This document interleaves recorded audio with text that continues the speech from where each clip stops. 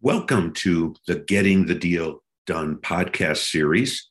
Today's episode is when being qualified is not enough as a business buyer. I'm John Martinka and welcome. I got a phone call. It was about a client of mine. And the first thing I heard was, I don't think your client is the right person for this business. Now, my client is perfectly capable.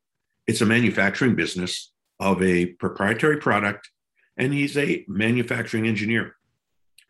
He spent the last 14, 15 years helping grow a manufacturing company of a proprietary product, or should I say products, grow 6x. He's capable.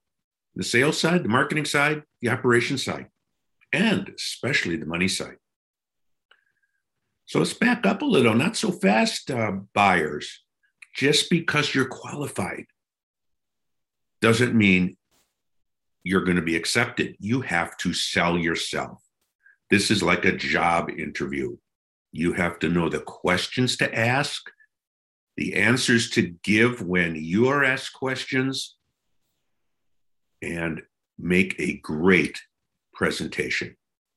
Now, let's face it, the same goes for sellers too, doesn't it? The sellers are selling you on their company, its potential, its growth, its future profitability. So what do?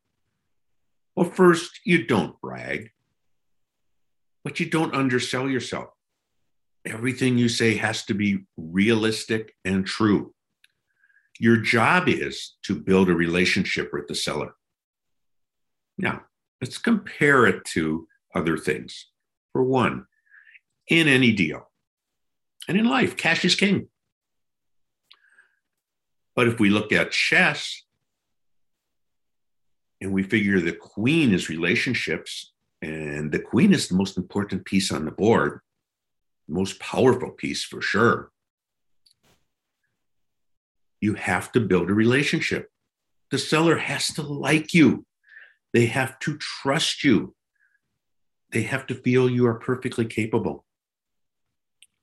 As one owner told me many years ago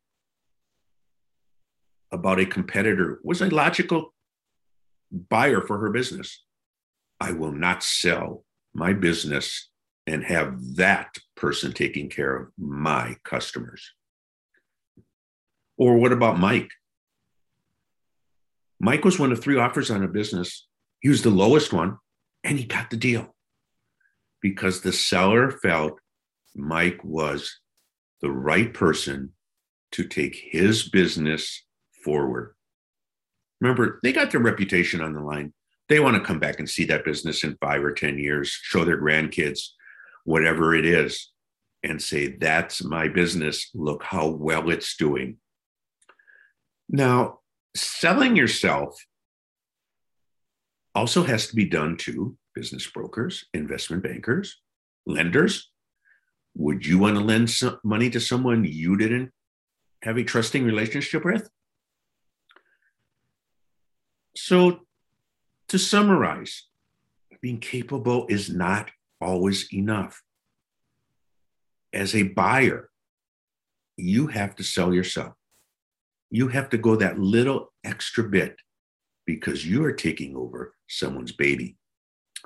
This is John Martinka, and if you'd like more, give me a call at 425-576-1814 and check out all of my books, including Buying a Business That Makes You Rich, on Amazon. Just put my name into it. Thanks.